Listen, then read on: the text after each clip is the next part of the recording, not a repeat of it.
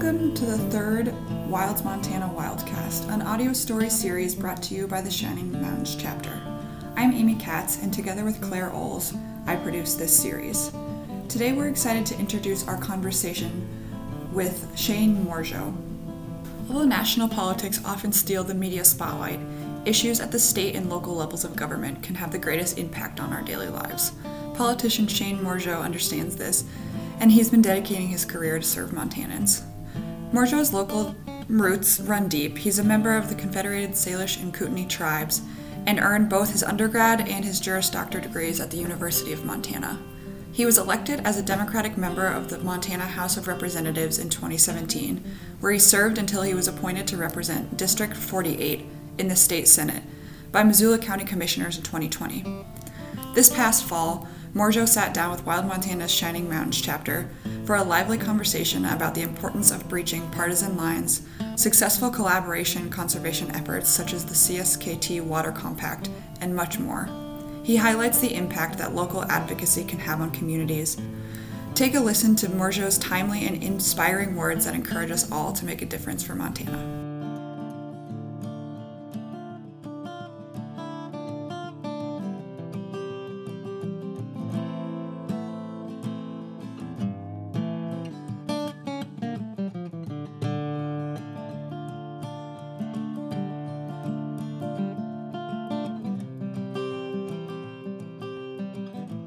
My name's Shane Mourgeot. I grew up on the Flathead Reservation. That's where my family is from. On my dad's side, my family is the Charlos. So like my family is Bitterroot Salish, and then also I'm Kootenai. And so, this is, where the Treaty of Hellgate was signed just down the road, and is actually in my Senate district. For me, this is just where I come from and who I am, and I'm proud to be a member of the Salish and Kootenai tribes, and grow up in a place where we really, like I was taught from a young age to really appreciate everything around me. My dad taught me how to hunt and fish, and we're subsistence hunters and fishers, so it just became a part of like who I am and part of my life. It's something I always just appreciated, and just have a lot of great memories from my childhood and doing those things, especially in the beautiful Mission Valley where I grew up. And I do represent Senate District 48 out of Missoula, and as I mentioned already, the state park, Council Grove State Park, is where the Treaty of Hellgate was signed, which is in my district, which is kind of interesting. I feel like it shows you how like intertwined and connected this community is to local tribes and the tribes that I come from. Would you want to touch on the treaty a little bit for people who might not know a ton of background on it?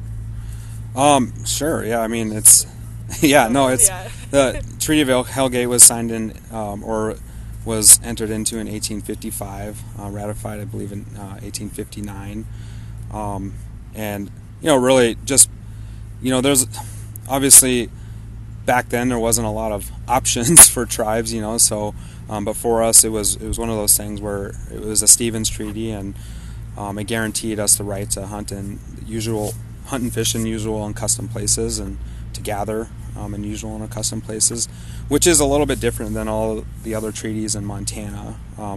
It's similar to some of the Stevens treaties from like Oregon and Washington, and that's really, for me, it's been pretty important language and a lot of our conservation efforts, especially in the Water Compact, and a lot of the things that we've done over the last since 1855. So it's and I think it's tied into just who we are. We've always been.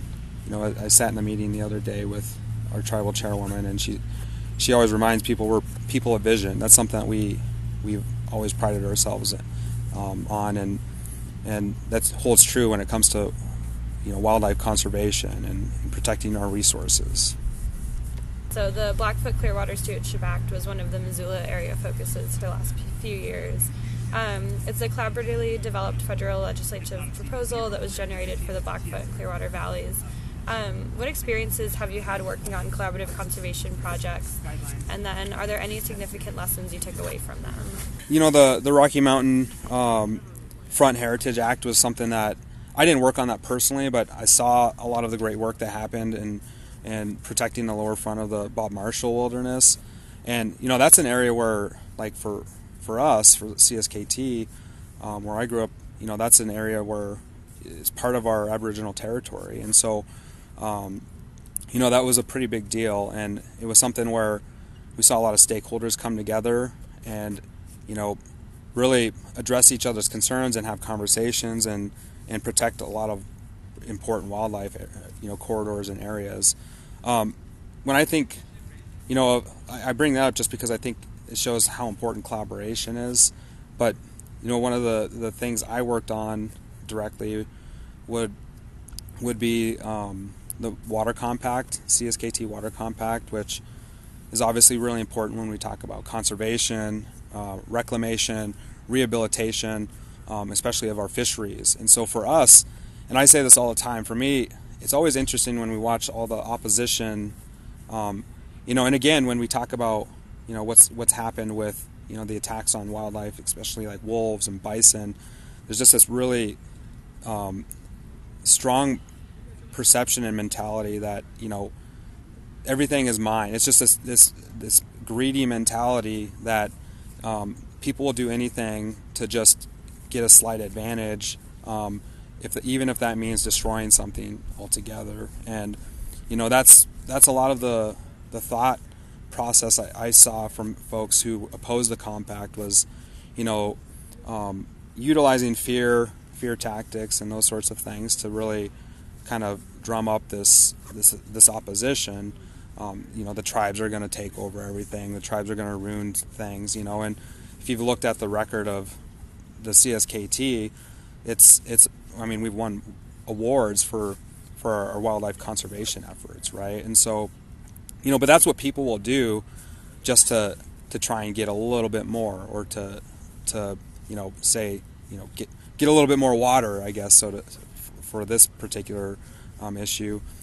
And ultimately, I always say, like, in 100 years from now, when there's fish in the streams, and they're healthy and they're not being poisoned, and there's enough water for them to maintain the proper temperatures, and we're still able to fish in the streams in the Northwest, it's going to be because a lot of stakeholders obviously come to the table, but because of tribes like ours having the foresight to think about things like protecting our waters, and going back to our treaty, including those sorts of provisions for usual and accustomed places to make sure that means more than just dipping a net in the water and having it come out empty. And I think people, I think we're protecting some people from themselves right now, because if it wasn't for some of those sorts of things in our treaties and the things that we've fought for, I think that some of those things would we've already seen a lot of the fisheries be reduced. Native species, bull trout and other species kind of at the brink of just, trying to survive, brink of extinction, really. And so for me, it's just kind of, it feels good, because I feel like when we look back, and even 50 years from now, it's going to be nice to be able to say, we saved you from yourselves, really. So have you kind of tied some of those lessons into your work in the state legislature? Absolutely. It's just like, for me, my work in the state legislature is just like, I'm just good in collaborating and working with people. I will say that, like, we've got a lot more done in doing that, working together. But there are some issues where, that there is no middle ground, right? It's like, kill all the wolves. That's what some of those guys want. Like, there's no middle ground on that, So, so we need the advocacy from folks, standing up for our wildlife and our public lands, because I honestly just think it's like, if we let our guard down, and I said this when I was running for a statewide campaign too, with the land board, like, you guys just let your guard down for a second, these guys are going to undermine all the hard work for conservation easements. They're going to start chipping away, finding new ways to chip away at public land access and selling off our public lands to, trying to use the state as a way to, sell off public lands. And obviously we don't have the money to be able to manage such, large swaths of, public lands to be transferred to us. And we all know it's all tied into this hope of commercializing things and making money off of it. And it's such a short-sighted perspective. It's very frustrating because, you guys all know how amazing Montana is. We're sitting out in this, this is like my favorite weather in Montana. It's like a little chilly, but it's like, it just feels awesome, right? Like it just feels good being outside, especially and just like breathing in fresh air, clean air for a change with the smoke being gone, so I don't know. There's just so many people who come here for this and who live here because of our public lands and, our resources around us. What do you think are ways in which you can help people come to understand this more long-term vision? I think that's a good point, like the short versus long-term. Well, I just think for some of them, unfortunately, I think there's more people who care about it than those who are willing to destroy and give up, stuff for a little bit of like wealth and gain for themselves and their, rich friends who want to come in and take over things in Montana. And so I feel like there's enough people who, we have so many special places here and so many people care about it that they're keeping an eye on it. But I also think that people sometimes don't know what's going on or see these things at the legislature, like when they see things pop up in the legislature, it's very frustrating to me because a lot of the times the articles are like, state legislature does this, state legislature does that. And there's so many of us who are fighting to do the right thing, and yet we still get lumped in with a lot of these crazy things that some of these folks are doing. And so I think a lot of it is just, with our, stakeholders and advocacy groups continuously, doubling down and working hard to make sure that people are informed. And so do you think there's any key issues Montanans should be on the lookout for going into the next session, and then kind of ways that they could start now thinking about those issues and starting to take action? Last session was a disaster, obviously. We saw, attacks on bears. We saw hunting bears with hounds. Like we took a, step back into like the 1900s, where, it seemed like we became a place where we had some, we were humane, or at least trending that way, and we went backwards, right? Like, hunting bears with hounds, being able to hunt wolves at night, just, changing all of the, when we talk about stakeholders, so many people work so hard with, working to address the bison, whether bison are wild or domestic over the years, and a lot of partnerships happened to find middle ground to be able to say, okay, we'll work with you, the farmers and ranchers throughout Montana, to make sure that, your concerns are addressed and that we're able to really, have strong, healthy bison populations, our national mammal, to be able to protect that, not only just for like Montanans and, our American heritage, but for the tribes and the tribes in Montana that depend on them for subsistence as well, and so a lot of stakeholders came to the table, and all of that over many years was just, flushed down the toilet with one legislative session, changing the definition of wild bison, really preventing our ability from, growing bison herds, and giving them, the much needed, genetic diversity that they need to be able to continue to grow and become healthy, sustainable populations in perpetuity. Yeah, would you recommend just people trying to get involved at the local level? It's like just one of those things that if you see something that even if you might not be informed about but you care about, just diving into it?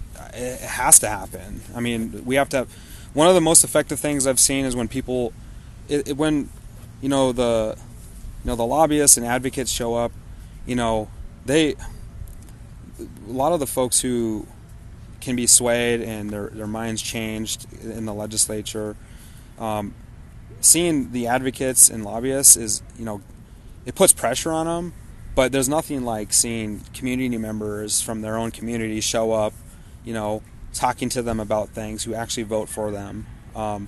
Because I think what I've recognized in my work, especially with like the Water Compact, is oftentimes a minority group, a small group, will be the loudest. And then so tying it into kind of all those special things, do you have a favorite experience or favorite place on Montana's public lands? There's just so many special places here. I just feel like, people travel, they save up for a majority of their life, and come from all over the world just to come here and spend like a week here, and to see various destinations in Montana. And it's like in our backyard, right? So we're just so fortunate and to live in such a special, amazing place. And for me, I just have so many, memories of, driving around with my dad, and just like felt like it was never ending, like like a storybook or something. You're just driving around through the woods, and you continuously just see all these special places. And for me, like it just becomes a part of who you are. Like hunting with him taught me responsibility, taught me how to take care of myself and to provide for myself, but also a responsibility and a cultural imperative to protect the resources and wildlife around us, right? And so, because you can't enjoy those things and have them if they're not here, and I feel like that's the least we can do, especially when something has provided us our life source and is really part of the reason why we exist today, and to just kind of turn and walk away from them, I feel like is just wrong. I think it's just the wrong. It doesn't seem right, especially when you have all these efforts in the legislature. So there's just so many special moments I can think of in my mind. Those moments where I remember I just always have these flashes in my mind when people ask me that, and it always oftentimes is different. Thinking about driving around with my dad, and driving to this place where I've seen the biggest ponderosa pine tree, I've ever seen in my life, and probably never going to be able to find it again, because it's just in this random, crazy back road where, and just being amazed by that and seeing that, and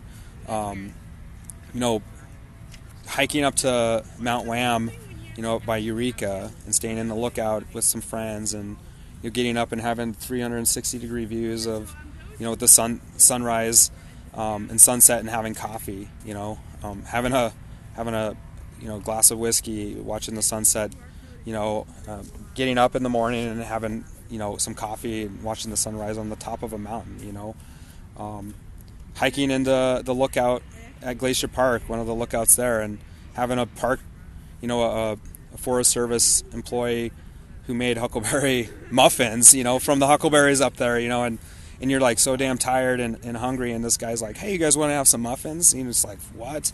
So just like cool memories like that, but obviously just the time, like they're always just like these, those moments are always typically, of course people have some bad experiences in the outdoors, but for me they've always been good. Even the bad ones have always been like a learning experience to just adjust and be ready for the next one, and being around friends and having conversations and being able to talk and connect is always just something that I'll cherish about being outdoors, especially here.